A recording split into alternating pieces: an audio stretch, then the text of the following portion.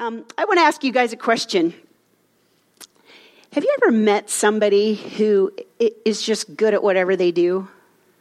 No matter what they touch, it turns to gold. You ever met someone like that? I was married to someone like that. And that was really annoying at times because he was just good at everything he did. He was brilliant. He was funny, hilariously funny. He was a world-class athlete, number 1 draft choice in the nation out of high school in soccer. He was incredibly musically talented. The guy just had, I used to call him a 12-talent guy. You know, it's like the parable of the talents, 1 gets 10, 1 gets 5, 1 gets 1. I said, you know, God gave him 10, and then he's like, throw in a couple more. You ever know somebody like that? I mean, those of you who knew Eric knew that he was a 12-talent guy. We're going to be getting to know a guy like that. In the Bible, his name is David. And we're going to be spending the next several weeks getting to know this guy and getting to understand why it is that the Bible refers to him as a man after God's own heart. And I know that's a confusing concept for many people who know his track record because the guy was certainly not perfect by any stretch of the imagination. But we're going to get to know him. And today we're going to talk about the introduction to David. This is the beginning of our new series called David in 3D. We're going to try to bring all the different aspects. I think a lot of times you'll hear a message about David and it'll be, you know, oh, he was such a sinner, you know. And then the other message is, oh, he was so amazing at this or whatever. And we're going to try to bring the full gamut, that the real guy, the human being, the actual human life of David, a guy who really actually lived and walked upon the face of the earth. So today we're going to be talking about God sees. And I think, you know, it was so interesting when we were worshiping, because I was thinking about how significant the concept of God seeing us really, really is, and how he sees us. And the Bible says he knows our needs even before we ask. He's a very attentive God, and he sees us. And throughout just kind of getting to know David, today's just kind of a little bit of an introduction and a little bit of background. But I really believe the word of the Lord to us today is that he sees us. And he is intimately acquainted with all of our ways. So who is David? David, historians think that he lived around 1,000 years before Christ. He was actually a homie for Jesus. He was born in Bethlehem. So they were born in the same place. He was the youngest. And apparently he was born like way far. He would be what some people would call an accident. Like he was the one that wasn't planned. How many of you know all babies are planned by God? Yeah. There's no such... If you're a person and you were told that, oh yeah, you're an accident. Nope, you're not. God planned you. Your life is significant. So maybe your parents didn't plan you, but they could have thought of others. Anyway, so no accidents. So David was a lowly shepherd. In those days, shepherds, that was not considered a high-profile occupation. It was dirty. They were out in the field. It was hard work. They're hanging out with sheep. And that's what David did. That's what he was doing when the Lord decided to call him. But it said of him in 1 Samuel 16:1, I provided for myself a king among Jesse's sons. So what happened was, a little background. So Israel cried out for a king.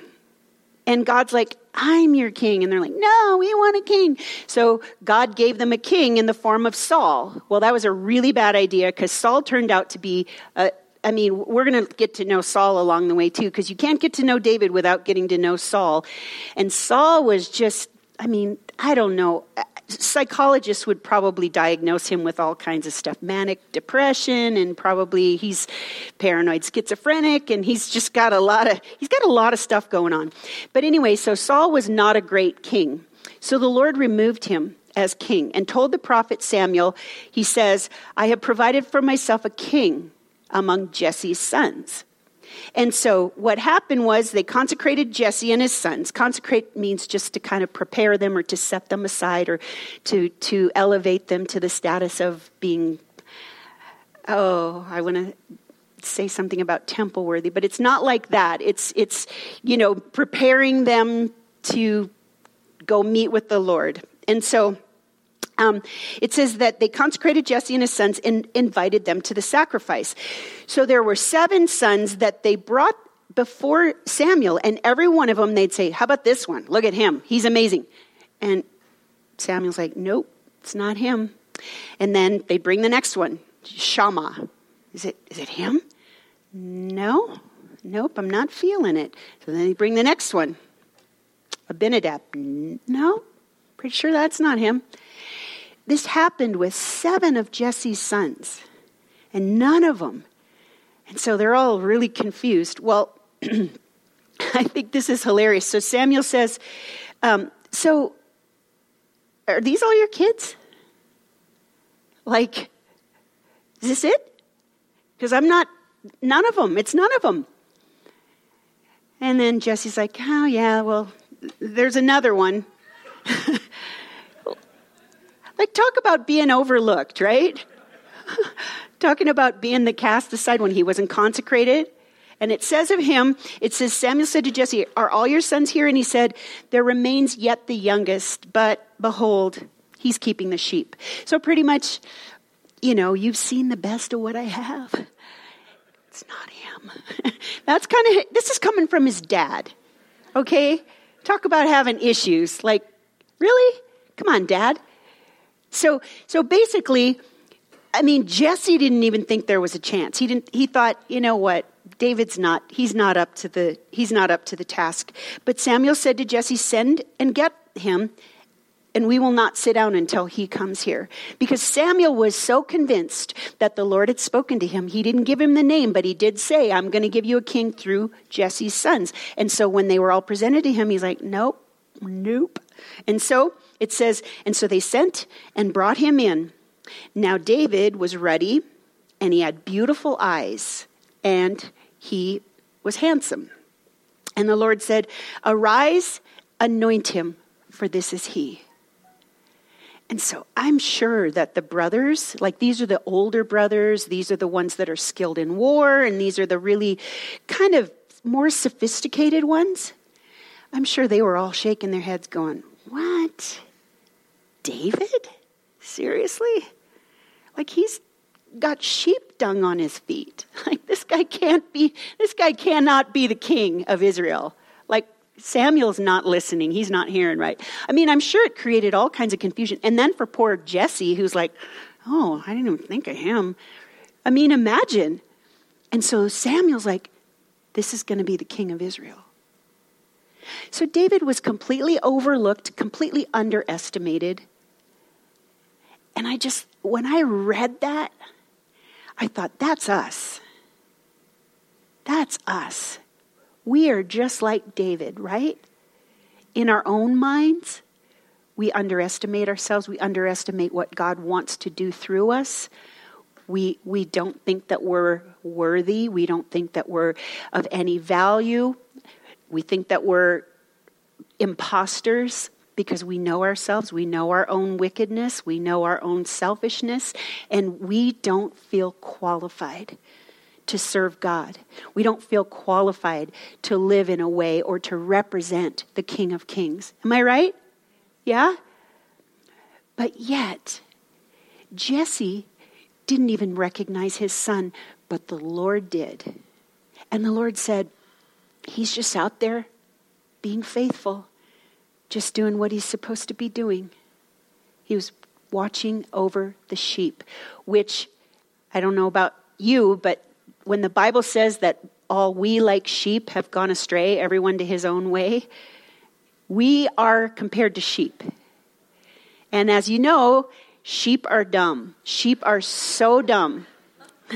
You are so dumb. But I talked to this guy at the state fair, and he had sheep, and I'm like, what's the deal with sheep? Why do they get such a bad rap? And he goes, they are, like, say, for example, if they go headfirst into a fence, they're not smart enough to know to back out or to turn around. They'll just stand there until the shepherd comes and pulls them away. Sheep are not known for their great intellect. And I just think we are just like David when we are just being faithful and just doing our thing. God is watching. God sees you. God sees how precious you are.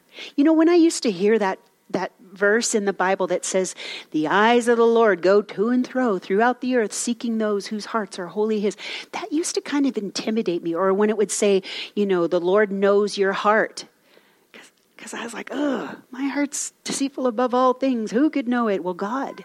And yet, he still likes us. And he's still chosen us and called us to do amazing things. And yet we believe that lie that says, nah, I've got too much dung on my feet. Right? We don't believe God could use us. We feel like we're not up to the task. And here's a secret. You're not apart from him. But when he selects you and he pulls you out and calls you and says, I see you, he wants to do great things in and through you. And that's what his desire is for us. That is what his desire is. So it says here, then Samuel took the horn of oil and he anointed him. Oil represents the Holy Spirit. He anointed him in the midst of his brothers. And the Spirit of the Lord rushed upon David from that day forward. And so as we get to know David, we're going to get to see that. We're going to watch how the Holy Spirit rushed upon him and completely used him even when he blew it. And so we're going to dispel a lot of lies that the enemy sets up against us. And I think you guys, especially in this area, I believe that we are always contending against a spirit of a works mentality, that we're saved by our works.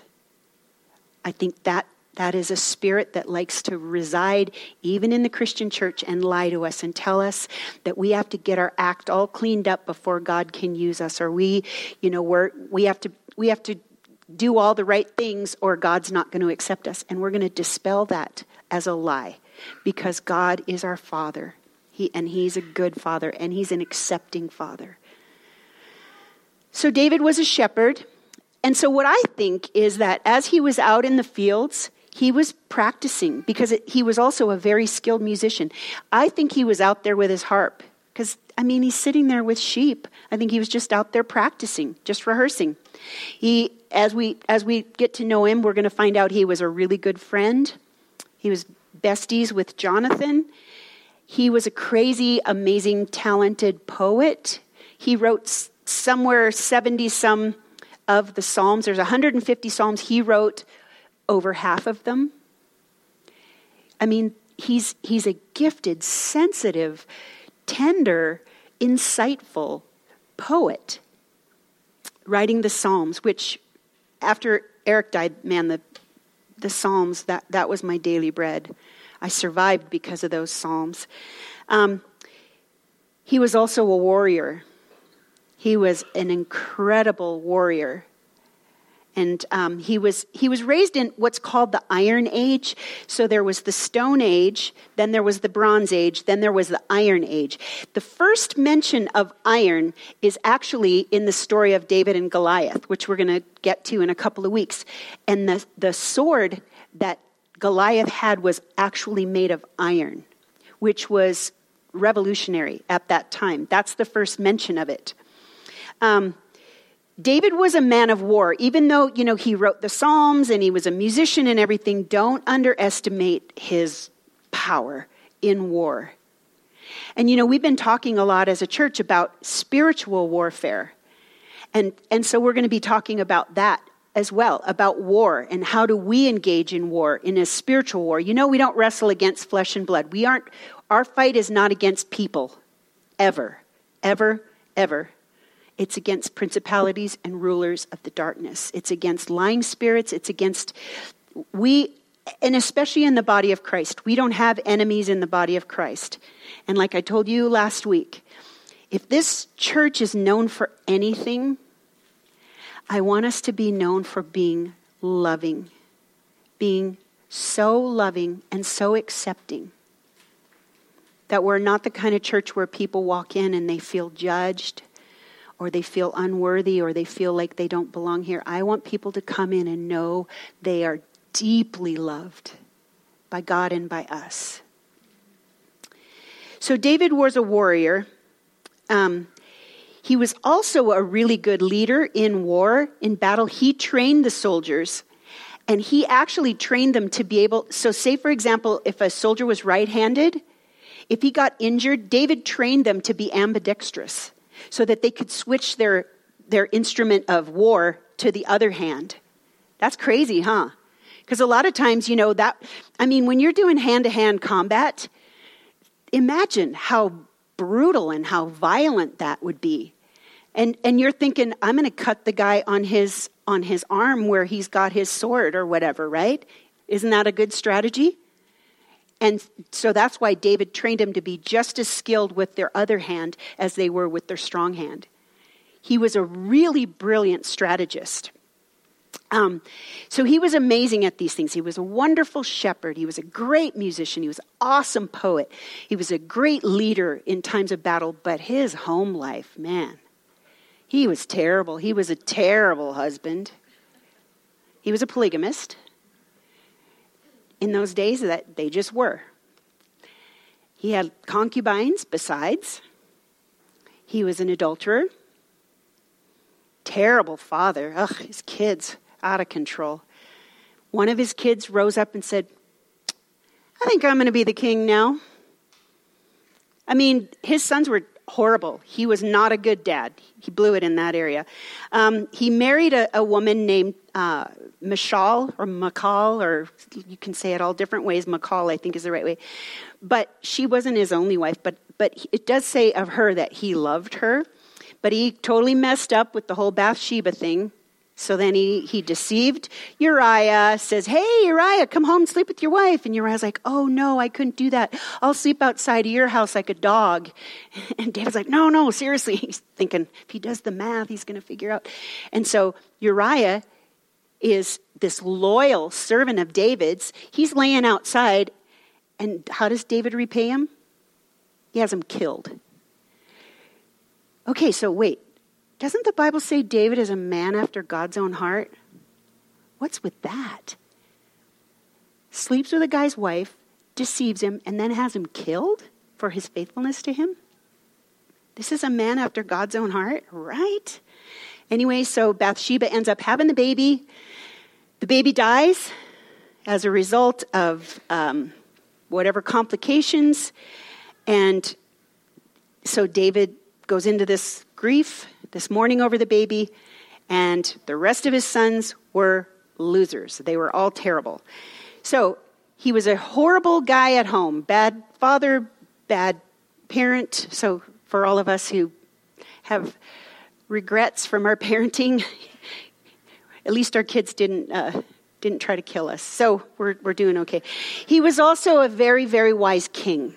Now, if he could have applied some of his leadership skills at home, that would have been great, but he didn't. He was a strategist in battle, in politics, and in leadership. As a matter of fact, he decided, so there were these other cities that Saul had made capital cities, but David was wise enough to know that, you know what, if I do that, then they're going to think it's their allegiance is to Saul. And so David made Jerusalem. Anybody heard of Jerusalem? That is the capital of Israel. And that's why they call Jerusalem the city of David, even though he was born in Bethlehem. It's called the city of David to this day. Isn't that so cool? And finally, the United States of America has recognized that Jerusalem is the capital of Israel. We didn't come up with the idea, but we recognized it. So all of this stuff, up and down, all of these good characteristics, wise and great strategist and great leader and good musician and poet and shepherd and king and all of this. All right, he's a bad dad, bad father. But is he really what you would call a man after God's own heart? I mean, if you think about it in the Bible, you think about a guy like Joseph. Like, there's nothing negative about Joseph other than kind of in the beginning, he's kind of a braggart, right? He brags to his brothers. But wouldn't you think Joseph would be more of a man after God's own heart, right? Or somebody more like that than David? So why is he a man after God's own heart? It says in 1 Samuel 13:13, Samuel said to Saul, remember Saul's the terrible king. It says, you've done foolishly. You have not kept the command of the Lord your God, which he commanded you. For then the Lord would have established your kingdom over Israel forever. So he's saying, Saul, if you would have just listened to me, your kingdom would still be reigning in Jerusalem or in Israel. It says, but now your kingdom shall not continue. The Lord has sought out a man after his own heart, and the Lord has commanded him to be prince over his people, because you have not kept what the Lord commanded. So this is the Old Testament, 1 Samuel 13. And then in the New Testament, in Acts 21 or 13:21, it says, the people asked for a king, and God gave them Saul. And when he had removed him, he raised up David to be their king, of whom he, God, testified and said, I have found David, the son of Jesse, a man after my heart, who will do all my will. And of this man's offspring, God has brought to Israel a Savior, Jesus, as he has promised. So Jesus came from the lineage of David. So a lot of times people, what do you guys think probably the worst thing that David ever did was? You think in the Bathsheba thing, that was pretty bad, right? Right? That was pretty bad. But really, like, only 2 people died as a result of that. The worst sin that David committed was when he took a census. Now, that doesn't seem like that should be that big a deal, except that the Lord had told him not to. But because of his pride, because he was like, you know what? I want to know how many people I'm the king over. It was like this arrogance in him that wanted to see, how big is my kingdom? And because of that, there was a plague, and 70,000 people died. 70,000. I mean, if you read, as we read through the story of David, we're going to see that hundreds of thousands of people died as a result of David, the man after God's own heart. So why was he the man after God's own heart? Anybody have any ideas? Why was he considered a man after God's own heart? First of all, because he was humble. It says in 2 Samuel 24, after he took the census and after, it says, I have sinned greatly in what I've done. But now, O Lord, please take away the iniquity of your servant, for I have done foolishly. So he wasn't trying to defend himself. He wasn't getting all, backed up and trying to come up with all the reasons why he did it. He's just like, you know what, I blew it. This is what makes David a man after God's own heart, is because he's humble. He's willing to admit, I was wrong. Eric and I used to joke about the I am wrong. Remember in the old cartoons where I think it was Daffy Duck would do something really stupid and then his head would turn into a donkey and he'd go, hee-haw. Eric's like, that's I was wrong. Hee-haw. Or I am wrong. That just to admit it, just not to defend yourself, not to make up all the reasons why, just say, I was wrong. Do you know the word convicted comes from the same root as the word convinced?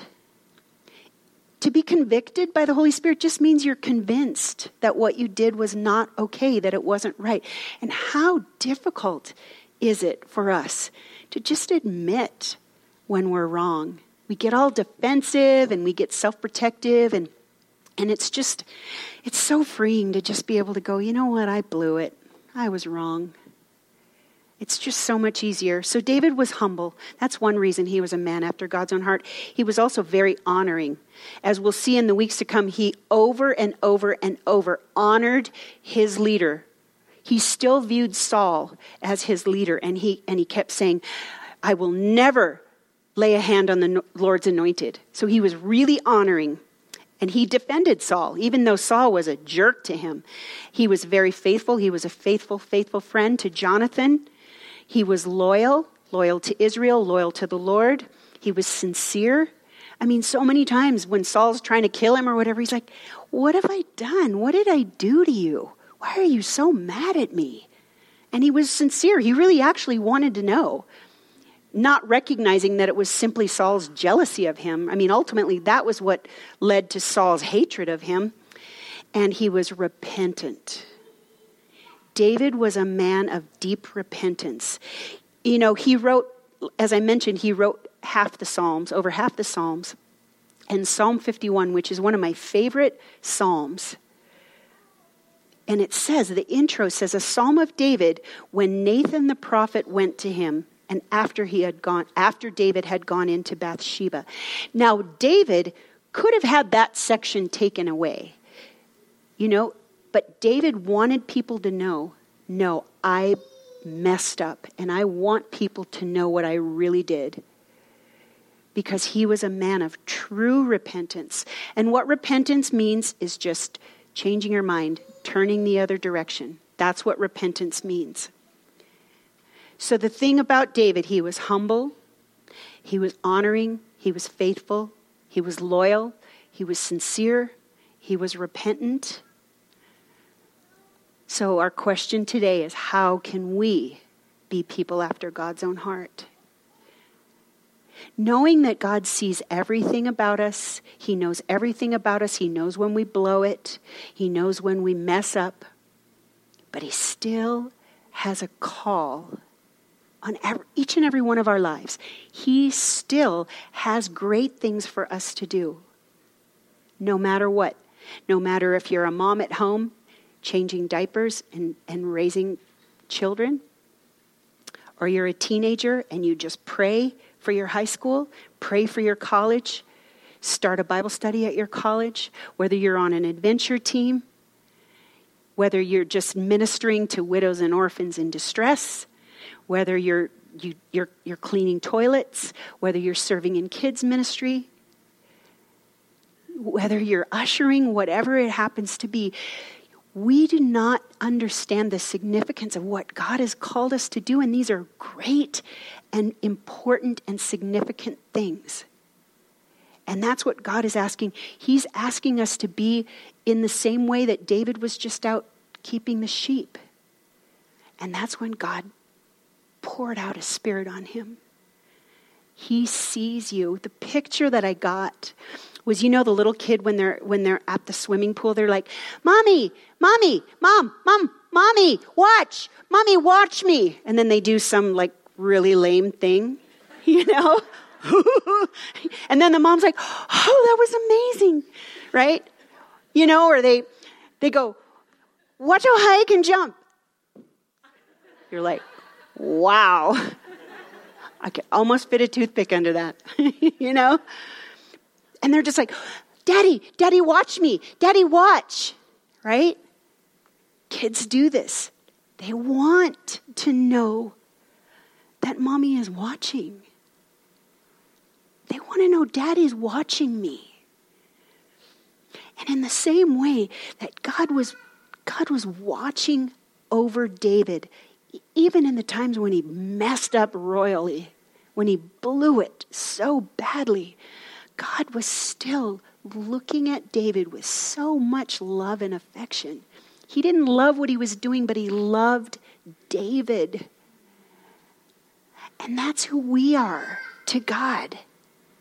As we just offer ourselves to him, he's watching you as you do your lame little stunt in the swimming pool. You know, who knows? Think about what Sarah and Brian said. Think about that. Somebody just greeted them. You know, we think, what's the big deal? It's a big deal. When Jesus says, give someone a cup of cold water in my name, that's a big deal. You're thinking it's just a cup of water. But what are the implications? What is the significance of what we do when we really just do it unto God? He's watching, and he is so pleased. He's so crazy about you. He loves you so much, and the enemy of our souls does not want us to believe that.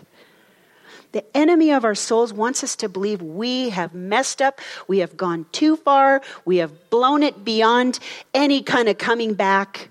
We're just not that great anyway compared to other people. He wants us to believe all these lies about ourselves when God says you are fearfully and wonderfully made. He sees you. You're that little kid who is just, he's watching. It says that he's watching intently. It says that the ears of the Lord are attentive to the cry of the righteous. He's so crazy about you. And I cannot stress it enough. It's not a small thing. You know? I mean, people say, oh, you know, I'm not getting fed. Well, get this, okay? I'm feeding you now, okay? God loves you. You know, they asked this great theologian, I can't remember his name right now, but he was one of the greatest theologians. They said, what would you want to say to us on your deathbed? What is it that you want Christians to know? You want believers to know? And he said, Jesus loves me. This I know. For the Bible tells me so. Little ones to him belong. They are weak, but he is strong. Yes, Jesus loves me. Yes, Jesus loves me. Yes, Jesus loves me. The Bible tells me so. It's Christianity 101, but we try to skip past that and get into the deeper things, into the meat. No, get this, people. Jesus loves me. This I know. I have a recording. I went to, when I was 5, so it was in the Dark Ages, it was back in the Iron Age. And I went to this, they had the Viking Voyage. This is in Minnesota, so of course. The Viking Voyage, and I went to this thing, and they had all of us singing, Jesus loves me. And I was 5. And they said, whoever sings it with the most passion, or whatever word they used, they said, whoever sings it, we're going to make a recording of you to take home. You guys remember the round black vinyl? Now it's cool again, but for a while there it was kind of antiquated. So I was just sitting there and I was just singing at the top of my lungs. Yes, Jesus loves me. And they picked me out. And they brought me up on the stage and they did a recording, which was probably horrible, but they did a recording of me singing it with all of my heart. And that's the story for you. As you sing and as you worship and as you just give yourself to him with all of your imperfections, he just wants you to know he's watching you. He probably records it and has a collection of your praises and of your singing unto him. One of my favorite Psalms is Psalm 139, and I suggest a lot of times to people when they're having problems at home, read the Bible out loud in your house. Just walk around your house and read the Psalms out loud. Psalm 112, Psalm 139. It's the one that starts, Lord, you've searched me and you've known me. You know when I sit down, when I rise up. You discern my thoughts from afar. You search out my path, my lying down, and you're acquainted with all of my ways. He sees you. You search out my path.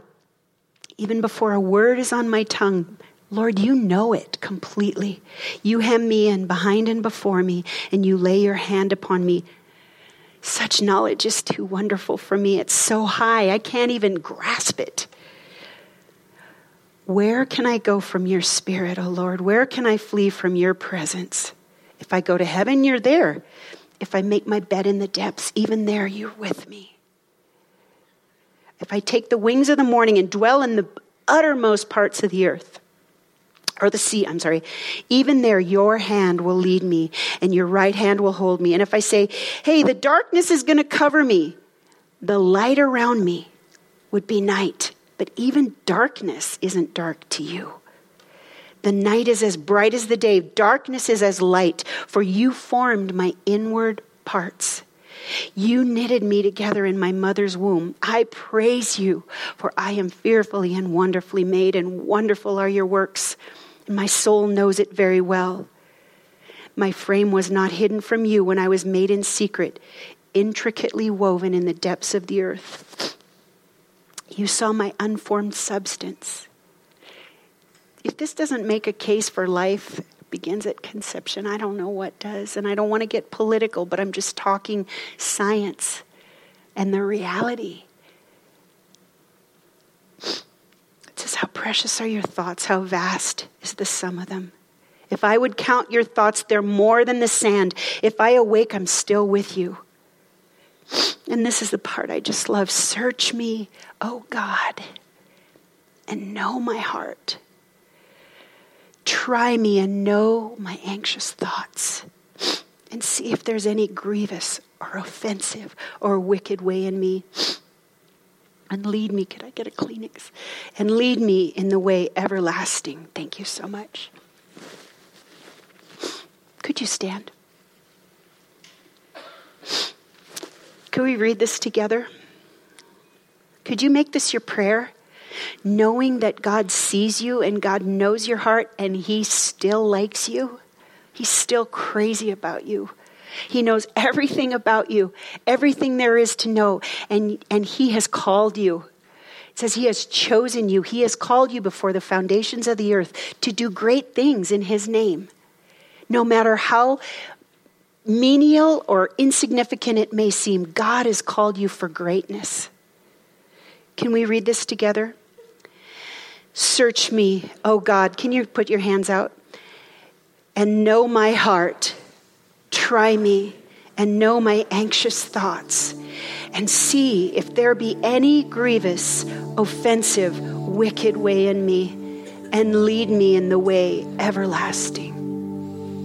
Oh God, we just come before you and we thank you that you're so good and that you see us. Lord, even when what we do seems really weird and lame and dumb, when we do it in your name, Jesus, you're so pleased with us. You're so amazed, God, just with how much you love us. Lord, you're overwhelmed with your love for us, even though I don't know if you can really be overwhelmed. But God, you're just so crazy about us. Lord, we want to get it. We want to get that today. So if there's anything, Lord, in any of us that is keeping us from really grasping how deeply you love us, or if there's anything that's preventing us, Lord, we just want to come before you now and we just want to say, cleanse us. Cleanse us with hyssop, Lord. Cleanse us. Make us like you, Lord. We love you, Lord. And God, we thank you, Lord, that you see us even when we're overlooked, even when we are underestimated, even when we're despised. You see us. You see us when we're betrayed. You see us when we blow it, when we mess up. Even when we rebel against you, you see us, Lord, and you draw us back. Your kindness draws us back because you're so nice and you want us to return to you because you want to pour out blessings on us. You want to pour out your spirit. Lord, even when we feel like we're not worthy, you see us and you love us. God, even when we believe we're too far gone, Lord, I thank you that it's only one step back to reconciliation with you. And Lord, that's what we want to do today. Search us, oh God, and know our hearts. Try us and know our anxious thoughts and see if there is anything in us, God, preventing us from drawing near to you, Lord. That is the desire of our hearts.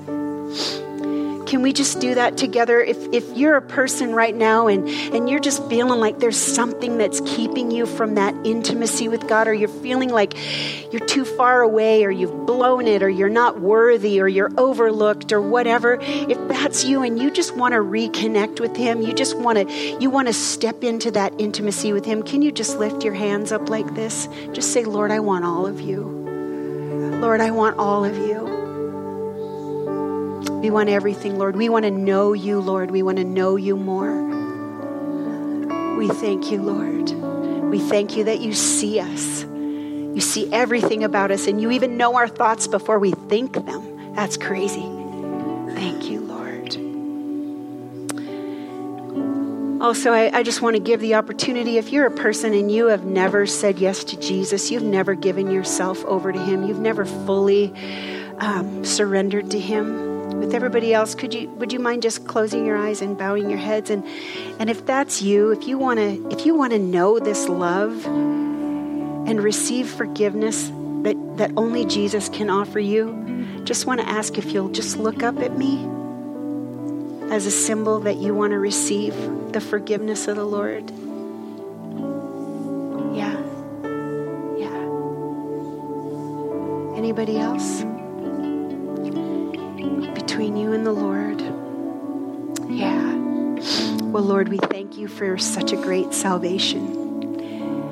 We thank you for who you are. Lord, make us a loving people as you love through us by the power of your Holy Spirit. In the name of Jesus.